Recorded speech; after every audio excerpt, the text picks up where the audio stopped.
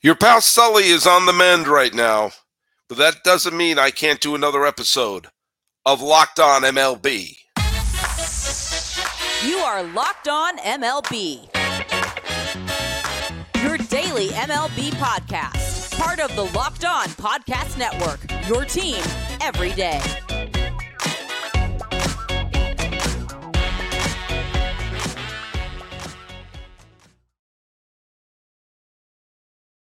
Hello, baseball fans. Welcome to Locked On MLB, part of the Locked On Podcast Network, where it's your team every day.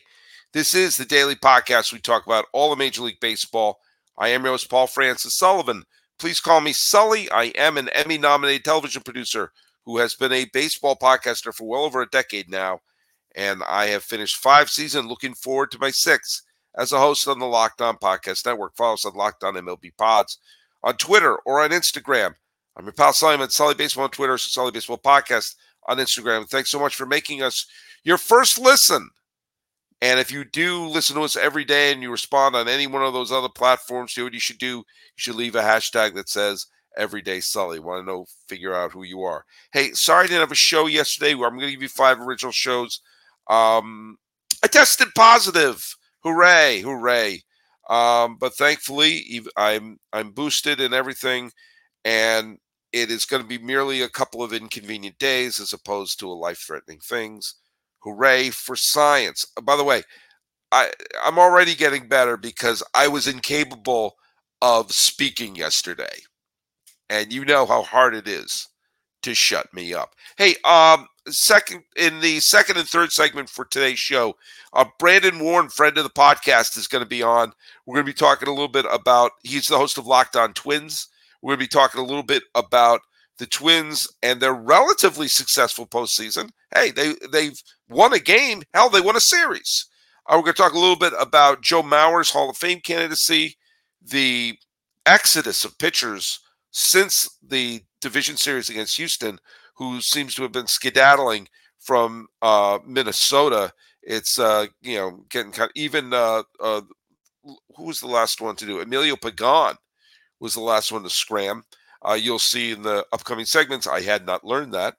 And talk about why, despite losing Sonny Gray, Emilio Pagan, Kenta Maeda, that things may not be so bad in Minnesota. We're going to talk a little bit about that. First, let's talk about the trivia question.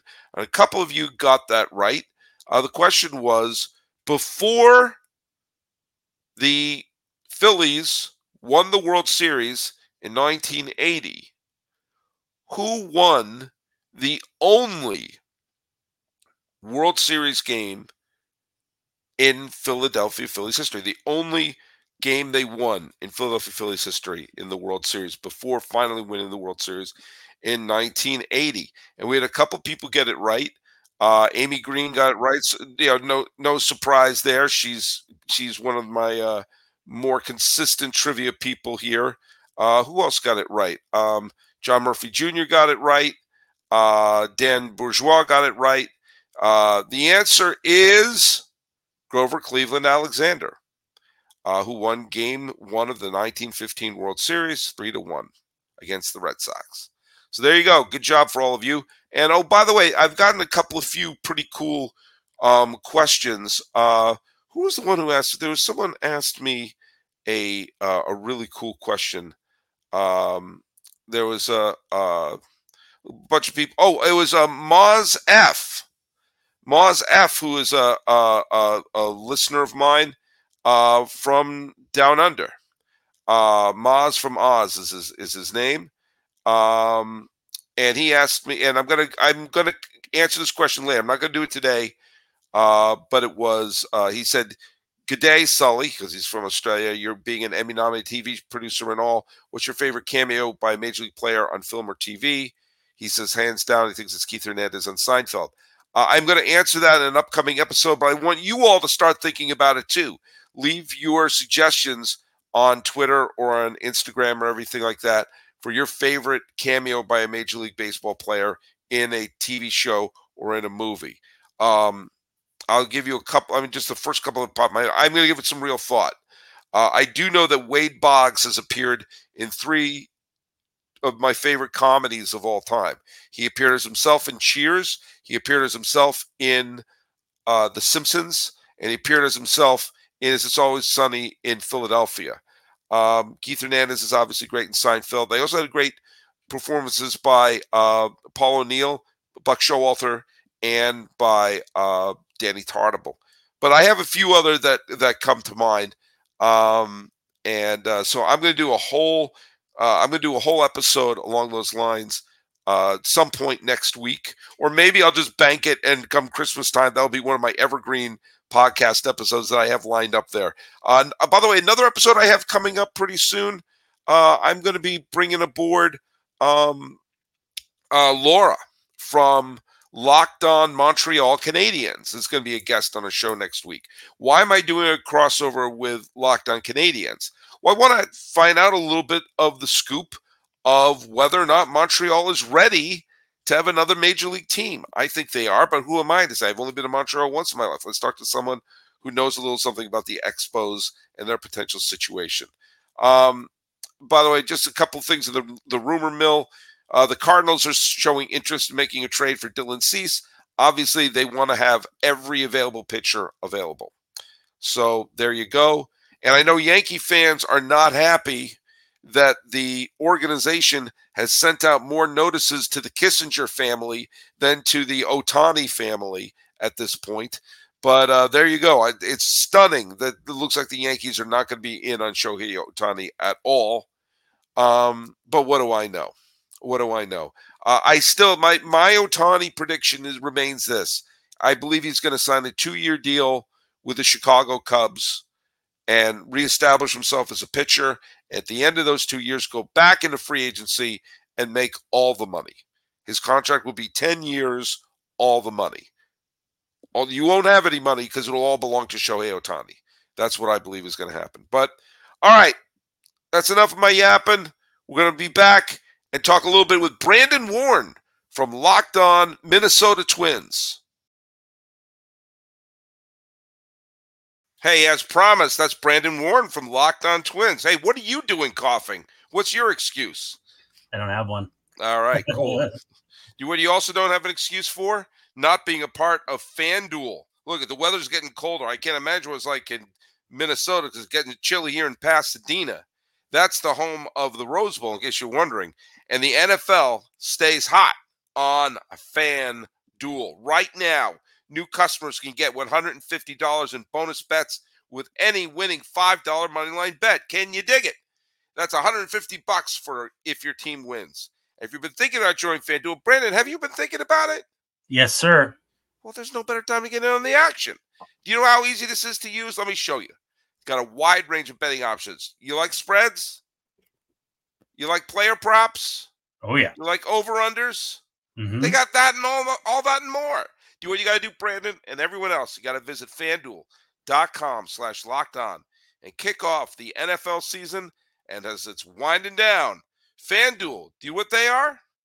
They're the official partner of the NFL. Well, it's we're doing a Locked On coughing crossover here. I guess so. With you, well, we're socially distanced. Yes. I'm in California. I mean, you're in Minnesota. You're 2 hours before me, man. I know. So we have enough distance between us. Brandon Warne of Locked On Twins is here, and we're talking in the first segment about potential moves and everything like that. Well, it seems like a lot of the moves have been going away from the Minnesota Twins since their most successful postseason since 2002. Hey, look, before we start talking about the dismantling of the Twins starting rotation, let's be positive for a second, shall we? Can I be positive with you, Brandon? Let's go. All right. Because you're in Minnesota, the land that gave us Charlie Brown, and I'm going to be Linus to your Charlie Brown right now as we're leaning against the little stone bridge and Charlie Brown's complaining about how he hates Christmas. You said to me, and I bet we can look it up, that you would find it to be a successful postseason if the Twins finally won a game. After all those years where they hadn't won a game since Game 1 of the 2004 Division Series. All those years, sweep, sweep, sweep, sweep, sweep. The Twins not only won a game, they won a series against a good team and won a game on the road in Houston. Yep. And for a moment there, when it was tied 1-1 with Sonny Gray on the mound, there were people, including your pal Sully, thought, wait a minute. And then the answer became no. But going back, how did that feel? How did the Toronto series feel? And how did everything else feel from your point of view? Yeah, I mean, we came full circle from that 5-way crossover with all the AL Central folks to start the season, where I said the Twins would win the division, and they did. So that was pretty cool too, to be vindicated on that. But when Donovan Solano made that diving stop and got the out at first, that deafening roar. I was listening on the radio because I'd ran to get some food for my family and just a bite to eat. And the roar on the radio, I couldn't compare it to anything else. So I quick run in the house. I know that I'm recording the game so I can go back and watch it just to see it in that mode too. And the chills I get are rivaled only by the thing I get when I remember the last time Joe Mauer caught that game that he finishes MLB career, like that level of like intrigue of what's going on. I don't get that very much anymore, having been watching baseball for 30 years and covering the game. I'm not rooting as much as I used to. Still, like, it was just awe-inspiring. It really was. Yeah, and do you know what I'm going to give credit to a little bit too is in the national television broadcast, Michael Kay, who is normally the Yankees announcer, and he's been the Yankee announcer for so long, it is jarring to hear him announcing other teams. True. But I've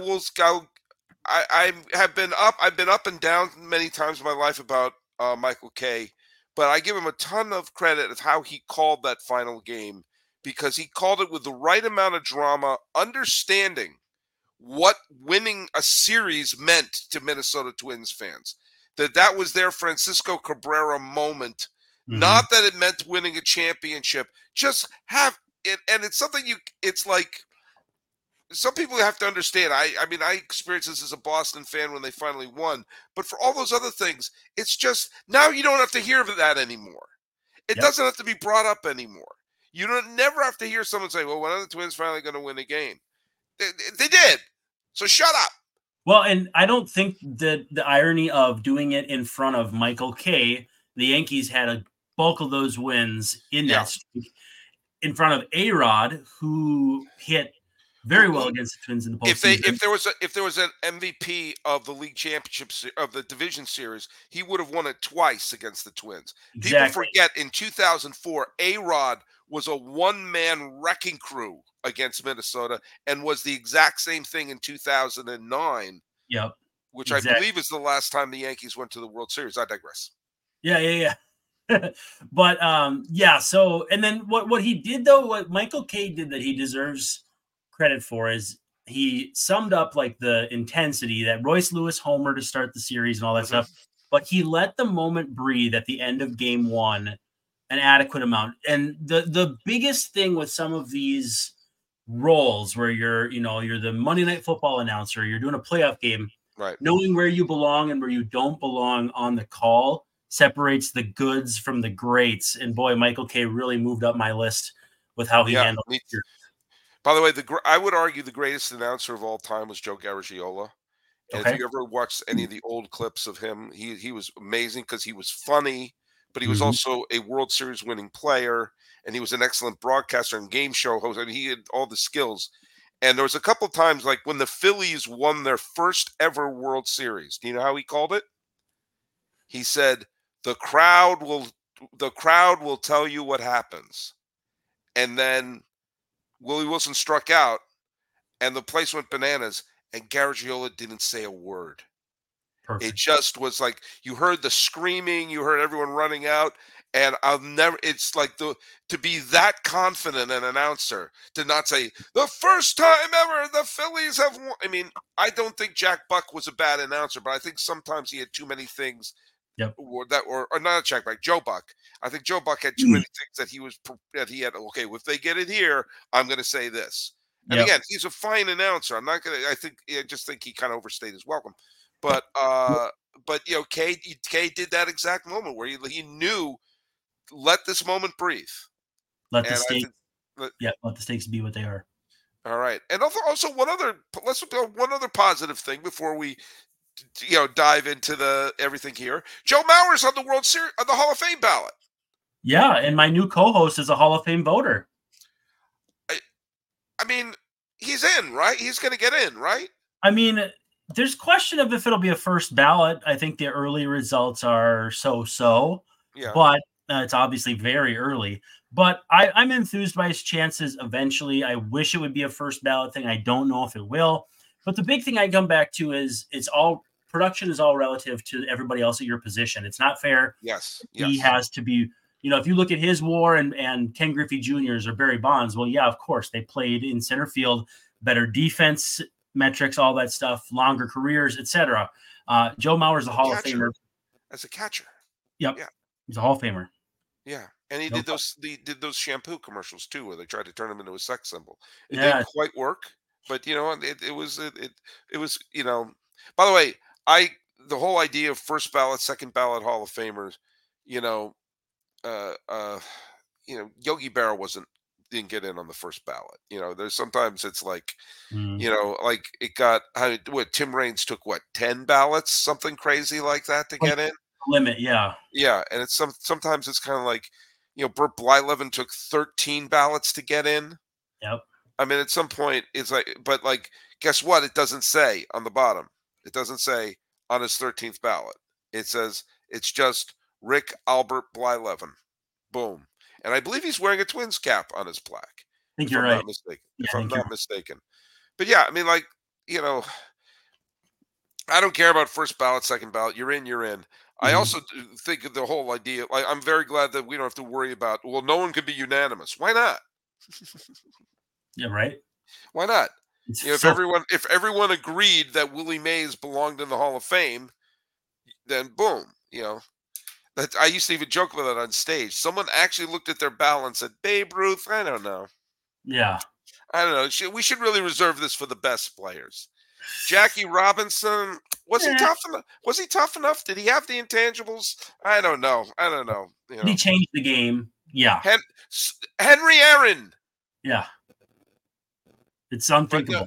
But Mauer, I think he's going to get in. I hope because I think he belongs in. I hope he belongs in on the first ballot. I never understood people who say like, he's a Hall of Famer, but I wouldn't vote him on the first ballot. Was he going to get a couple more hits? If you think he's a Hall of Famer, I can understand being convinced. I was convinced about Blyleven. I was on the fence about Blyleven initially, and then I examined his stats a little bit, going, wait a minute, what are we even talking about here? Right. But sometimes you need to be convinced of stuff. I think Tim Raines was a similar thing. But I think the great career that Joe Mauer had, with the longevity, with his incredibly high peak, and the fact that he's a catcher, I think that's a great thing. That's a great thing for sure. And when we come back, the good feelings that we've had will be over because we're going to be talking about the off season. Hey, Locked On has launched the first ever national sports 24/7 streaming channel on YouTube. Locked On Sports Today is here for you 24/7, covering the top sports stories of the day with local experts, Locked On plus our national shows covering every issue. Go to Locked On Sports Today on YouTube and subscribe to the first ever national sports 24/7 streaming channel. All right, we're back with Brandon Warne of Locked On Twins. I tried to cheer you up. I'd like to be positive before we get negative. Yeah. Speaking of, we ended talking about Burt Blyleven. Is he available to pitch? Because it seems like everyone else is leaving. Kenta Maeda signed with Detroit. Sonny Gray signed with St. Louis. I think Gone. Frank Viola's moved on. Santana's Pagan moved to on. the Reds. Was what'd Emilio you Pagan say? to the Reds. Oh, that's Beside. right, Pagan. Oh Yep. my God, it is an exodus. It is an Massive. exodus. Yep. Now, of course, every time we count the Twins totally out, they wind up having a good year. But um, is this a retreat? Is this a take one step back to take two steps forward? Or is this a, oh my God, no one else in this division is trying to contend, so it doesn't even matter? I mean, what is your opinion on the exodus from the Twins and also the state of the American League Central at this point? Yeah. I mean, the writing was on the wall that all three guys were as good as gone just based on how this front office operates. They have not offered, they've signed one reliever to a multi-year deal, and it was Addison Reed. At multi-year deals in Twins history, that's the only multi-year deal to an outside reliever in franchise history. So the idea that if a reliever wants multiple years in free agency, they're going someplace else, almost certainly. Sonny Gray, thanks for everything you did, but they just weren't going to match the years. And actually, the payoff at the end of that contract with the Cardinals, with it being backloaded, is huge too. So it's about timing. I mean, granted, it's only the very beginning of the offseason. We're just getting into December. So lots of things can happen still. But yeah, the early returns are going to drive a lot of the narrative, and they're going to drive a lot of the feeling of fans, which right now is tenuous at best. They're pretty much like doom and gloom already, which is really hard to swallow. Yeah. Well, look at I don't follow the Twins as closely as you do. I don't mean to disappoint you. But is there at this point, are there any reinforcements coming up through the farm system that could potentially give you in-house uh, answers to some of these suddenly found holes on the team? The biggest in-house gain that they're going to have is Chris Paddock coming back healthy. He pitched in the postseason as a That's true. reliever. Okay. That will help. Louis Varland pitched in the postseason as a reliever, looked terrific. I don't know if they'll move him back to the rotation. He's got a bit of a home run problem, but player development success story for sure. They've got some guys, but it's not enough guys who are right there as far as like you regard them well enough to be anything more than fourth or fifth kind of fodder. Like they are going to have to go out and make a move. I think it's going to be a trade. I keep coming back to the Marlins again. You know, they obviously went to that well once. It's a different power structure in Miami, but news today of Edward Cabrera and possibly Trevor Rogers being available. That to me is where it's going to come from, is a trade like that where they don't have to trade their best prospects, but they'll have to trade good prospects. And it'll be a pitcher they think they can get more production out of. Now, Edward Cabrera, huge prospect. Obviously, you can get better production out of a prospect as they get older. Right. But yeah, I think they're going to identify a diet Pablo Lopez this offseason to make their number 3 or 4 starter, or maybe 2 if they can really hit it out of the park like they did last time. You know, I'm no Lindsey Crosby, so I don't know a lot of these prospects as closely as other people do. I do have up on my other screen here, if you could turn around my setup here, I look like it looks like Tom Cruise, a Minority Report. But of their top 10 prospects, according to MLB.com, 1, 2, 3, 4 of them are pitchers, and all but one of them are AA or below at this point. Yeah, it's probably Prelip, Raya, Festa, and and Prelip, Soto, Raya, and Festa are the. So Soto was drafted this last year, so he's not close. Okay, yeah, they're all ways off. Yeah, the closest one would be Festa, who is your 9th ranked prospect on your own team, and not to be mean, but that's like, okay, I mean, I'm sure he could grow up, maybe he could be a fine pitcher, but he's also, he's working his way up. And it sounds as though he's actually been in a lot of the trade conversations too. Like the trade that they had where they moved. Oh, I can't think of the guy's name. He's moved a couple times since. He was traded from the Reds to the Guardians for Will Benson, and then has since moved on. Anyway, they've had a really good. They've done a really good job of cultivating like their 12 to 15 prospect to become like their 8 and then their 6. Like they've done a good job developing pitchers from that like A to double A level, like getting them to that next level. So I think there is plenty of hope for them in that respect. But as far as like imminent help, it's just not there yet. And so again, they're going to have to. The rotation is largely store bought. It's not homegrown at this point. Right. They're working towards that sustainability. I feel like I'm talking like it's a Whole Foods or something, but That's fine. it's working. They're working their way towards that, but they're also trading away from it. So I don't know. It's confusing and it makes fans upset when it doesn't work. Let's just say that much. Are we talking about Steve Heyer? Steve Hajar, yep. Hajar, yeah, from Andover, Mass. Yeah, so he's kind of he's had some helium, and a few other guys they've moved have continued to progress. They're not exactly like the Guardians pitching factory, Right. but I don't think it's a coincidence that Derek Falvey comes from the Cleveland tree. That's why he was the guy they targeted for the Right. job. Yeah. So, but the other thing, I guess the decent news for you is Justin Bieber's probably going to be traded from Cleveland. Justin Bieber. Yes. What did I say? I couldn't let that go. I couldn't let that go, man. Did I call him Justin Bieber? Shane. I have COVID. Yep. That's going to be any mistake I have is going to be blamed on the COVID. The Royals are nowhere near contending. Nope. And wait, who else is in? The White Sox are a dysfunctional mess right now. Maybe worse off than the Reds. Yeah, close. But maybe not quite. Yeah, I mean the White Sox have no clue what they're doing. They couldn't even keep their announcer.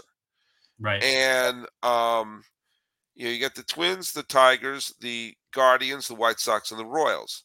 You got now the danger of this is last year I said, well, the Cardinals are the only team that looks like they're trying to contend in the Central, so they're going to run away with it. And they finished in last place. Right. I don't know when you have 5 rebuilding teams in one division. Maybe the Twins just look up and you do what I call the Jorge Soler, Eddie Rosario situation is just make sure there's a major leaguer everywhere, and 85 wins will probably do the job. You win a division title, you take a crack at it again. Well, what was the World Series? 90 wins versus 84? Yeah. I mean, it would be. I mean, they won 87 last year to win the division, and they won it handily. Yep. They won by 9 games over Detroit. Well, and I think Detroit is on the right track, but they're going to have to replace Eduardo Rodriguez. Maybe they replace him with him. I don't. Well, they already brought in Kenta Maeda already. Right, and that helps, but the rest of those guys, like you would have hoped for more from Casey Mize, from Matt Manning by this point. Tariq Skubal is nasty. He just hasn't stayed healthy. They've got the pieces, but it shows how hard it is to do a rebuild where you have so much value in young pitchers. And then top draft picks like Spencer Torkelson, who's finally showing something. But development is hard and it's not linear. And so if they take a step back, it won't be that surprising. Yeah. And then, but again, my point stands is that, okay, if the Tigers, I don't think the Twins are going to regress by 9 games. And you have I think the biggest potential right there is Cleveland in that they have this never ending factory of pitchers. And even if they trade either Shane or Justin Bieber, they'll probably get something decent back in return. And then 5 people in AAA will say, oh my God, these are the best pitcher since Greg Maddux. Yeah. They'll just show up. But you have 2 teams that can't win. There's no way Kansas City's going to win. There's no way Chicago's going to win. 0. Detroit is still a team that was 6 games under 500 last year. They're improving, but they have to make a giant leap. And I think Cleveland is the biggest challenge. Yep. And that's the thing Twins fans have to remember. You're not going against Tampa. You're not going against Toronto. You're not going against Houston or Texas or the Yankees or Seattle. Boston. or Seattle. I can't even say the Red Sox because I have too much dignity. Or and how about respect. Texas? They're pretty good. I said Texas. I was not listening then. Yeah, I have COVID. But I'm just gonna. That's gonna be the name of this episode. Drop it in there. Just drop it I in know, there. but I think the Twins, if they're smart and they pick up actual major leaguers to fill in the holes, Yep. I think they'll still be an above 500 team, which might be enough. Would have been this year. Yeah, yeah. So I'm confident, and I have confidence that the Twins are going to be a contender next year. Same. Yep. I picked them to win the division last year. I turned out to be right. Yes, we did. All right. Hey, Brandon, tell people where they can listen to your show. Well, I always tell people they can unfollow me on Twitter, but they can definitely listen to the show Locked On Twins wherever you get your podcasts, audio wise, YouTube, and all that fun stuff. But just added Dave Brown to the show, and we have a whole lot of fun over there. So come check us out.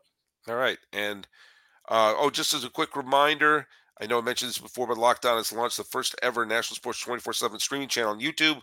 Locked On Sports Today is here for you 24/7, covering the top sports stories of the day with local experts of Locked On, plus our national shows covering every league. Go to Locked On Sports Today on YouTube and subscribe to the first ever national sports 24/7 streaming channel.